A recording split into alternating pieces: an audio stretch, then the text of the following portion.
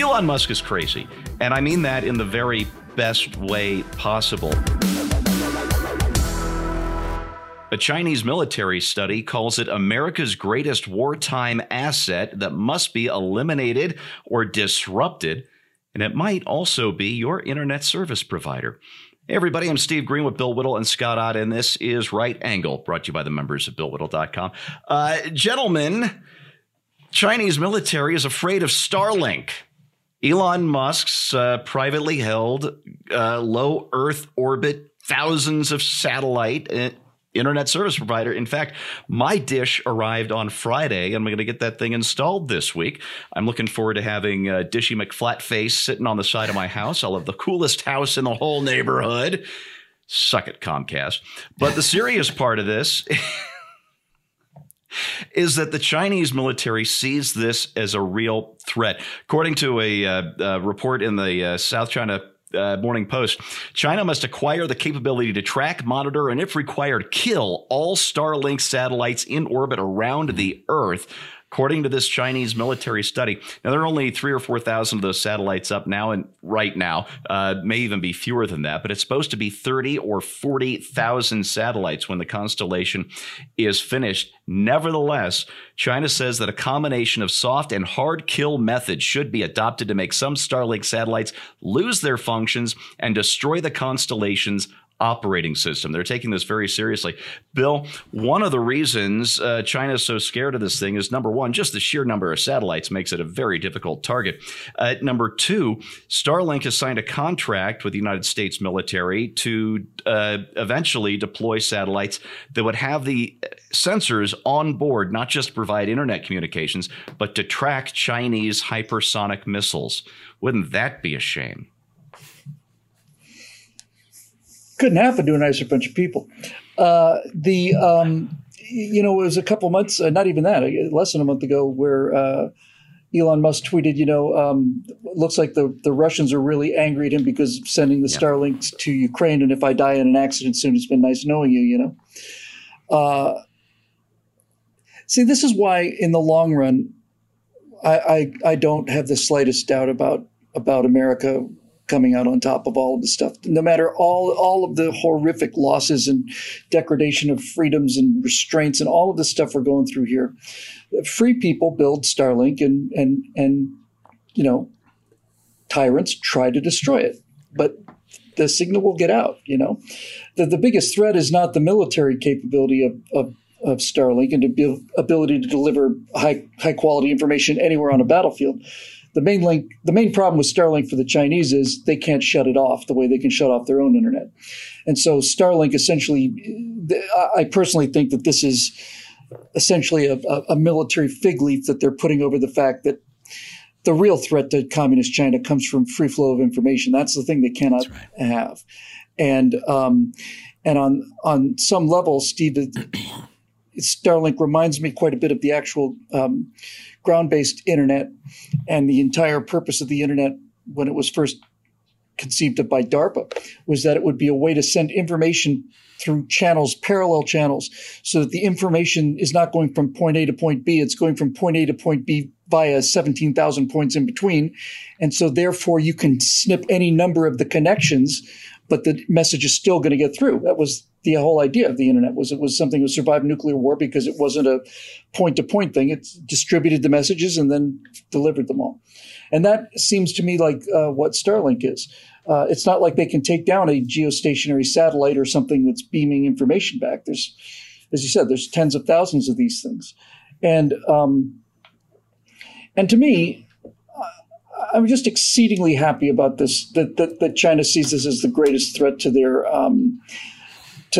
military plans, because they're not going to be able to shoot down 30,000 satellites, And if let's say they get 2,000 of them.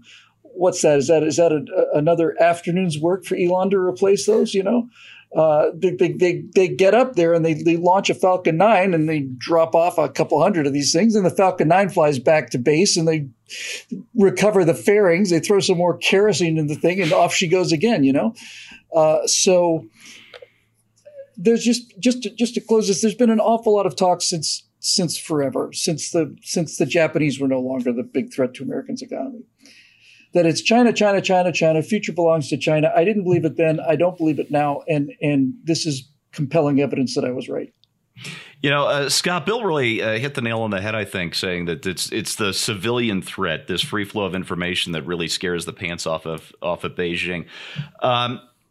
That said, when we've got a government in Washington that wants a disinformation bureau, a ministry of truth, letting us what we can know on our own internet, how long do you think before Washington turns its eye against Starlink? Well, I'm sure there are some in Washington already who don't think it's a great idea, and largely because much of what they're going to be able to do with Starlink is outside of the grasp of the government. Obviously, space launch is still well within the purview of federal governance, and so you've got that kind of control. But, there's a Federal Communications Commission, which has some monitoring and legal ramifications. However, I think, first of all, I find myself agreeing with communist China at this point. Yeah, you're right. This is the biggest threat. I have to say, this is the wisest observation I think they've made in a long time. Number two, I have already been reaching out to my contacts to begin the Mandarin version of Right Angle, which will begin streaming in any time now. Just think about it. That's like the great thing, because we think of normal broadcast television or news or whatever like that. No, it's people like us that are going to be getting through. It's this average Chinese people will be able to listen to average American people and see what normal looks like in this zany, wacky, kooky land of ours. And they're going to want some of that. And that's exciting. I think that's a positive development. I don't think that they've got an effective military deterrent to that. What are they going to do? Fly around with a giant net and just sweep up all the satellites? I think that was out of an early James Bond movie. Yeah. Yeah. That's the kind of thing you could do in the movies. But anyway, that's a big deal. And I think they're wise to be concerned about it. But I think it's more like, okay, what are we going to do? The biggest threat is not Elon Musk. The biggest threat is the Chinese people once they have unfettered access to everything. Yeah, what I really love to see, Scott, you're talking about Chinese and communist China getting to know us a little better and vice versa, which would be great. But what I would really like to see happen is the Chinese who are trapped in communist mainland China getting to know the free Chinese in the Republic of China on Taiwan better. Yeah. I think that could be maybe the most earth-moving, earth-shattering kaboom in history. I'd really love to see that. Elon Musk is crazy, and I mean that in the very best way possible. The guy wants to die on Mars peacefully in his sleep, not on landing, as he said before.